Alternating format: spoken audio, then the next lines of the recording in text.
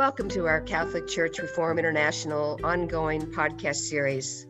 I'm your moderator, Rennie Reed, and our guest today is Sister Simone Campbell.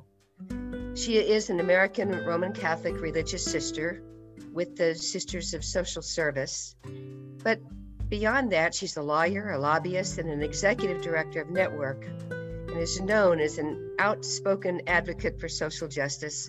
Sister, it's so good to have you on the show today. Welcome. Good to be with you, Rennie. So I know that your Nuns on the Bus tour had to come to a stop because of COVID, and you're now doing a virtual Nuns on the Bus tour. Tell me about that. What's it all about? Well, I have to confess that, we've done 6 physical tours of Nuns on the Bus, and they're so enriching, so rewarding, we're so able to connect with people across the country. So in April, when I realized with this pandemic we weren't going to be able to do a personal in-person bus tour, it took us a while to figure out what could we do. I was actually had tears in my eyes thinking, we can't do this. But then what we figured out is we could do it virtually by holding town halls, virtual town halls in Zoom in various parts of the country. We can do site visits, which we, stop at various service sites, meet with their staff, get a sense of some of their folks that are, involved in the service, and we're able to broadcast it to a much broader audience. But my favorite part is that we put up on our website, nunsonthebus2020.org, you can have your own bus tour. And everybody always says to me, oh, I want to ride the bus. I want to ride the bus. Well, this time, everybody can ride the bus. If you go to our Do Your Own Tour, click on it, register, you get a ticket that has a grayed out bus on it, and then you make stops on our map. And we've got over 180 stops up there. And after you've made 30 stops, your bus is completely filled in and you win a prize. It's really fun. It's quite exciting to see people get engaged. And our goal is to educate people in our country about the differences among states, the different experiences, the different perspectives, and how we need to be a multi-issue voters because the needs are so diverse across our country and it's all connected. So it's a way to both educate, stir up, and get some enthusiasm going and change the conversation. It's been really fun so far. Well, it's true that so many Catholics feel that voting is a single issue responsibility, namely to vote for the candidate who outright opposes a woman's right to choose if that choice might allow for an abortion. But Pope Francis himself has come out with some guidelines about how voters should entertain and understand their Catholic social justice issues. Generally, what is his philosophy? What is he proposing? Well, Pope Francis makes it abundantly clear that it's critically important that we protect the unborn. And he says that the defense of the unborn is really needs to be clear, firm. But then he says, in his exhortation on holiness, he says, equally sacred, however, are the lives of the poor, those already born, the destitute, the abandoned, and the underprivileged, the vulnerable, infirm, and the elderly exposed to covert euthanasia, the victims of human trafficking, new forms of slavery, and every form of rejection. And then he says that we cannot be seen as affirming life, all of life, if we don't engage on the issue of racism, the issues of welcoming the migrants. And the list goes on. He says that these are equally sacred issues, equally sacred. And what I came to realize as I prayed about this is too often the media, I think it's more the media's fault, putting us in this box, or politicians who want to control the Catholic vote, put us in this box of being single issue voters. Well, no, we're not. Any Catholic with a vibrant faith has to be a multi-issue voter. That's it. Because politicians want to control us by saying it's only about the criminalization of abortion. No. It's about caring for the unborn, which I discovered as I prayed about this, is caring for the mother, the pregnant mom. We know women choose to carry a baby to term if they have access to health care, if they have access to economics that can support them, if they have access to reasonable childcare, if they have access to secure housing. These are all of the issues that a pregnant woman needs to carry her baby to term. So rather than being judgmental about the criminalization of abortion, I spend my energy supporting the pregnant mom so she doesn't even have to consider making that choice.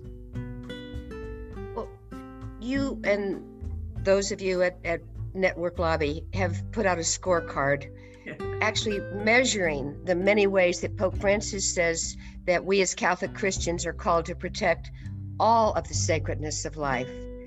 And I've had a chance to really look over your scorecard, and I'd like to just go over it a little bit with you and with our listeners.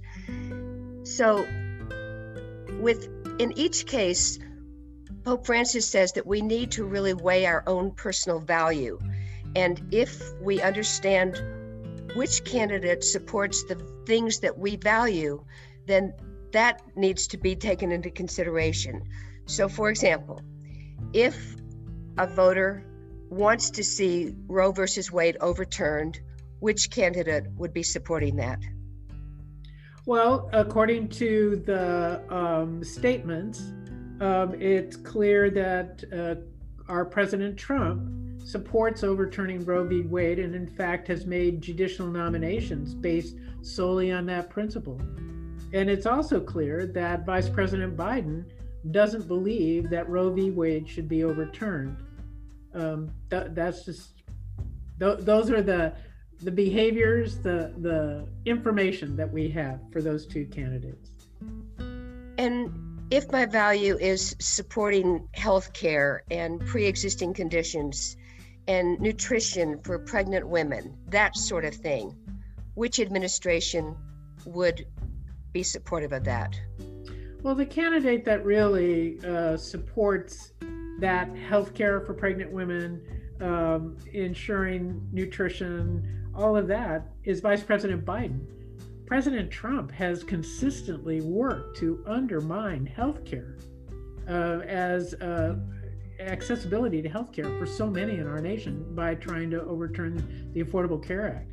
What so many people have forgotten is before the Affordable Care Act, to be a woman was considered a pre-existing condition by insurance companies, and maternity care was not included in the base healthcare policy. You had to get additional coverage to include maternity care. Now, that for me is not a pro-life stance. And so here's President Trump trying to take away the ACA, take away the protections. He says, oh, we'll take care of it, we'll take care of it. But he's offered no proposals. So we had to say that he does not support health care and nutrition for pregnant women, and Vice President Biden does. What if I am a supporter of survivors of domestic violence or victims of sexual assault? Which candidate would I vote for in that case? Well, unfortunately, President Trump has opposed the reauthorization of the law that protects victims of domestic violence. And Vice President Biden wrote the original law and is totally for protecting women and ensuring that there is a safety net for them. And so this one was pretty easy, since Vice President Biden wrote the original law and supports its renewal, and President Trump has opposed the renewal of the law that protects victims of domestic violence. So this one's pretty clear. Vice President Biden's more in favor of life than President Trump in this one.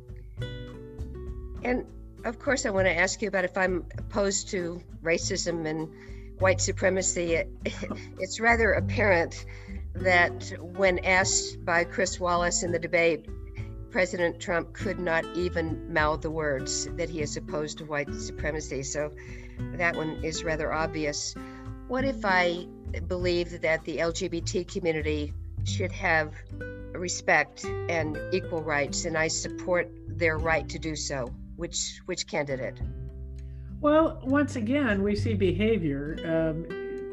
Candidates can give lip service to things, But in this case, President Trump's behavior in terms of how he's addressed the military, how he has opposed expansions of workplace protections for the LGBTQ community, we say that he basically is not in support of the dignity of these folks. And Vice President Biden, on the other hand, has consistently supported the right of individuals to be protected from discriminatory behavior. And so once again, Vice President Biden is the right choice for a Catholic, in my view. And if I support raising the minimum wage, I think that everyone is entitled to work to be able to support their families and live a basic lifestyle. Which candidate do I support? Well, once again, behavior tells us.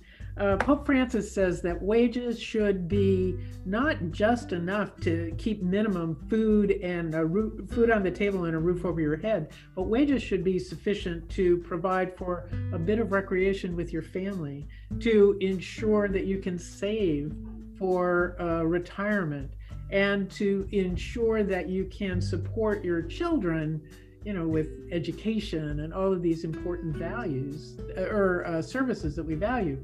Well, it is clear President Trump has consistently opposed increasing wages. He says that the needs of business are more important, the profits on the market are more important, whereas Vice President Biden has consistently worked and spoken out in favor at least of $15 an hour as a minimum wage. We're still stuck at $7.25 an hour, and it's been this way since 2008. I mean, that's shocking. That's shocking. And tip workers, those who work in restaurants and fast food in restaurants, are only paid $2.13 an hour as their minimum wage because, they're supposed to get all these big tips.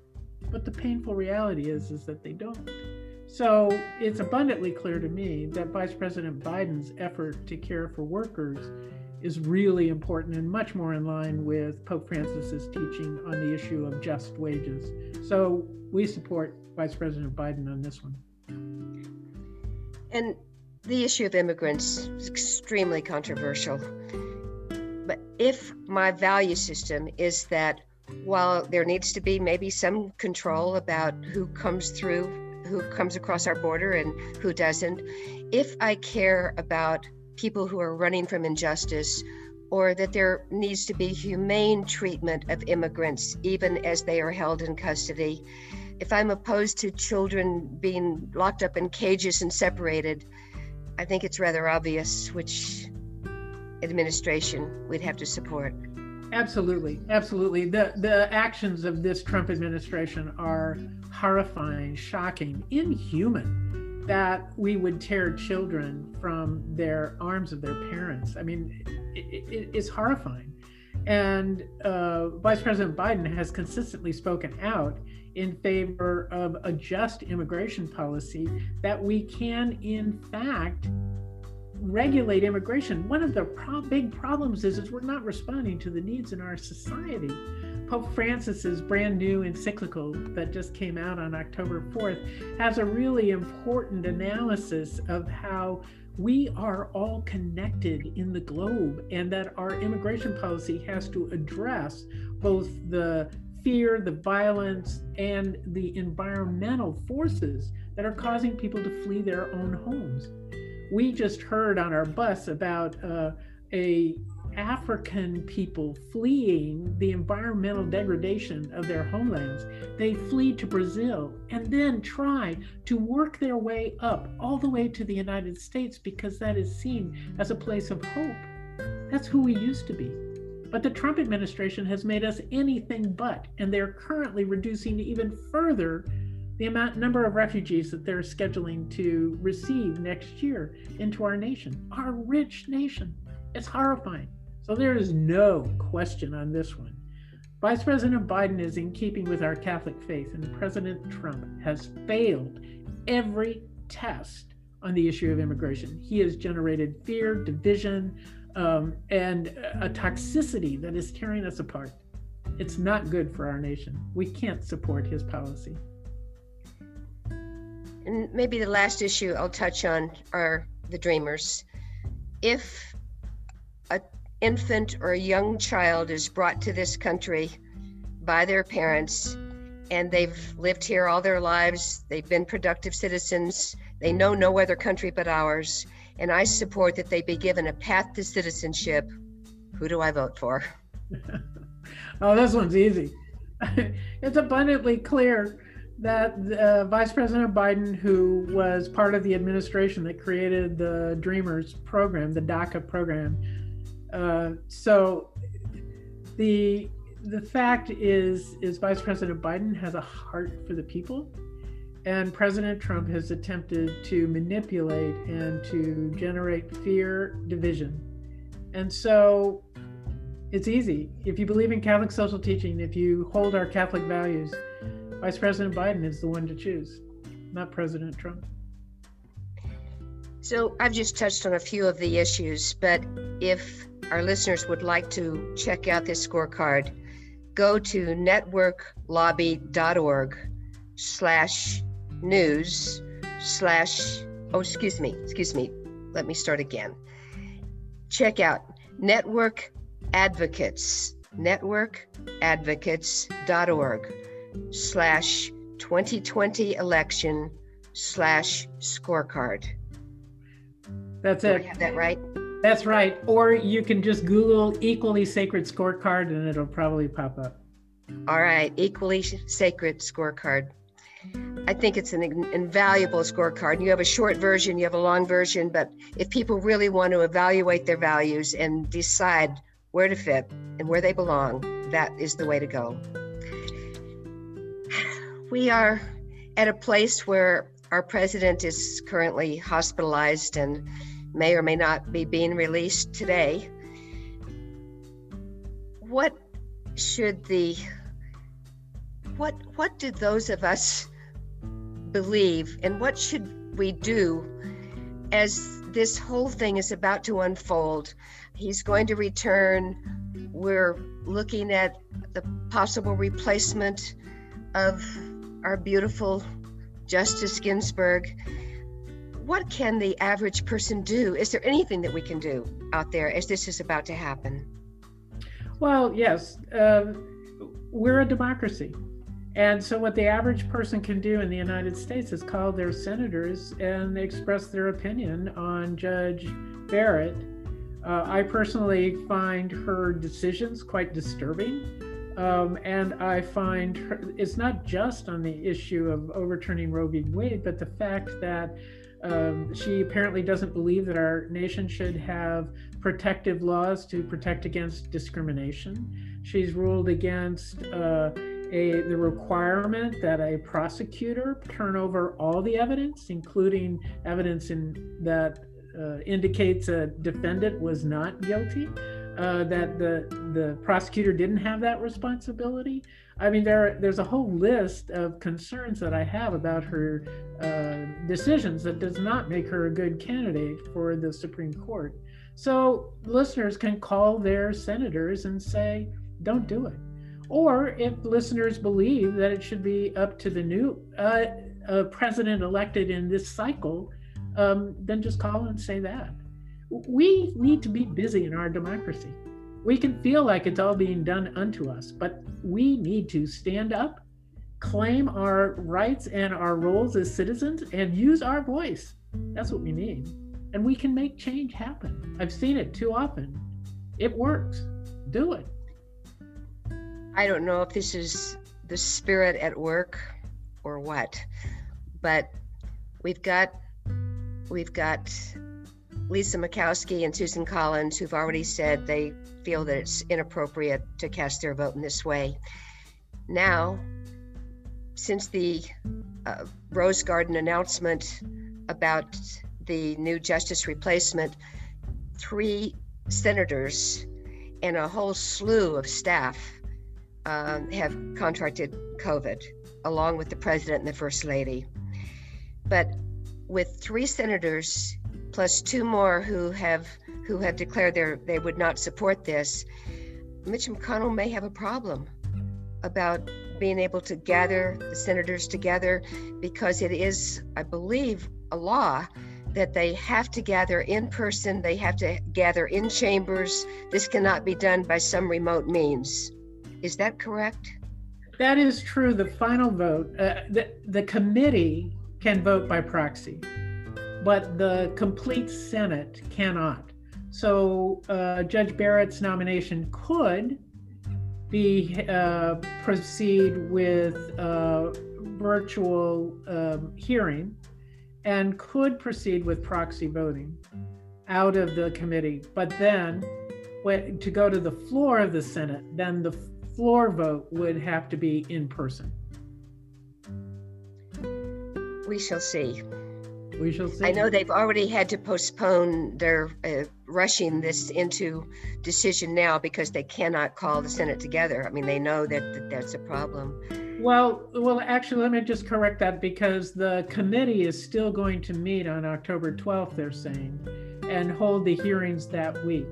The Senate itself is not scheduled to come back until October 19th at the earliest. So we'll see how this all pans out. You know, this passing of Justice Ruth Ginsburg leaves the Supreme Court with just an unfortunate opening at an untimely place. But let's just, in her honor, talk about some of the issues that she stood for and fought for and dedicated her life to.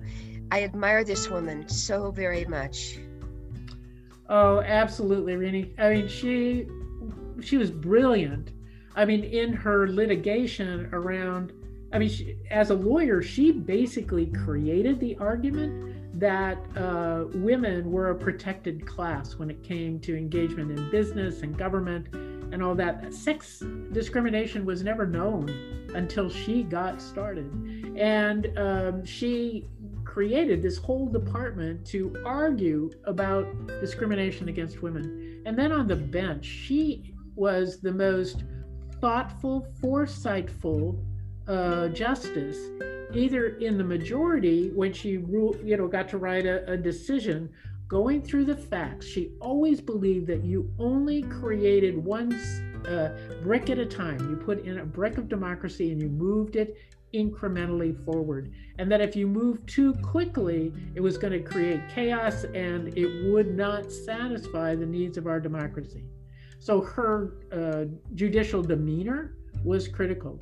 But the other piece was that in her dissents, she showed the way to repair the problems in a case. And the best one is the Lilly Ledbetter case, because Lilly Ledbetter was prejudiced because she didn't know she was being discriminated against. So she didn't bring a lawsuit in time. And it was a very technical argument. But what Justice Ginsburg did in the dissent was she set out how the law needed to be. I mean, she basically wrote the law of what Congress needed to do. And so early on in the Obama administration, they passed the Lilly Ledbetter Act. And I had the honor of meeting Ms. Ledbetter, and she said, I remember she said, "Oh, that was the best case to lose ever because of the fact that we could fix the law for everyone." And so it was both Justice Ginsburg's, really well-crafted majority opinions, but almost even more important was her dissents, where she showed the way forward to repair. Now, there's still some issues hanging out there, like Shelby, that we still need to respond to, but we haven't had the chance. But she definitely was a brilliant jurist, a warm-hearted woman, and a great witness for our nation in this challenging time. And I noticed that even when she lost, she used that opportunity to make such valuable and important points that sometimes losing was better than winning. Right. I don't know if she felt that way, but it certainly made more change. And I think as a real tribute to her was Chief Justice Roberts talking about how she always drew people together. Even if she disagreed, she drew people together. And she witnessed we witnessed that, especially like between Justice Ginsburg and Justice Scalia, who was extremely conservative, but she found a way to always listen, engage him in conversation, try to help him move. But it was that sense of building relationship, which was key for her. You know, I know that a motto that you have, who we elect matters. Subtly put on my wall, yes. So subtle. And I think about what you just said about the ability to draw people together. I think one of the important qualities for me in choosing a president is that I want to find one who is able to draw people together and not be divisive. I personally find President Trump so very divisive, and I see Uncle Joe for all of his strengths and all of his weaknesses, and I think we all know who he is, the good, the weak, the strong, all of it. But he is a person who I think will truly be a president, whether it's for the people who elect him or the people who don't elect him. He will be a president who will try to draw us together for all. That quality for me is extremely, extremely important. Oh, I share that perspective. And I think what's really critical is that democracy requires collaboration. Democracy requires people of different views talking to each other. Democracy requires that we work together to find a shared way forward. Television shows may benefit from polarizing anger or division. Democracy requires collaboration. So for me, yes, the way forward is not 4 more years of this experience. It's the wrong way. And we're doing this show at a time when Pope Francis has just come out with his new encyclical. And I know many of our listeners will not have been able to have read it or paid attention to it yet. You have read it? I have read it. Yeah, it was my weekend activity. Share a little bit about what you got from it, because I think this is just so timely that this is coming out at this particular time in what's going on in our country. Well, this is a letter to the whole world, but the whole world will take it and apply it to their own experience. But what he really talks about is the critical role of how we come together to collaborate, and that we cannot be isolated from each other in our very small planet. And one of my favorite parts starts at, let me get it here. He talks about social and political clarity. This is about paragraphs 177, 178. He talks about the requirements that we have a clarity about a shared vision for our future. And that shared vision has to be both national, but transcend national boundaries. Because he says global society is suffering from grave structural deficiencies that cannot be resolved by piecemeal solutions or quick fixes. And so he says what we have to do is, yes, we have to look at our national interests, but we have to do it in the context of the global connection. And as he's pointed out before, he is the only world leader who doesn't have a boundary. He has no frontiers because he is a leader of the whole world. And so he can see the global interconnection and how critical that is, and then challenges nations to really come to the realization, what he calls is the exercise of political love, that we need to put into our politics a love and inclusion that lifts all up. It's really an exciting document. I could go on. We ought to have another conversation about that. I'll go on forever. We will. Sister Simone Campbell, thank you. Thank you for your tireless work on behalf of the rights of Catholic Christians today.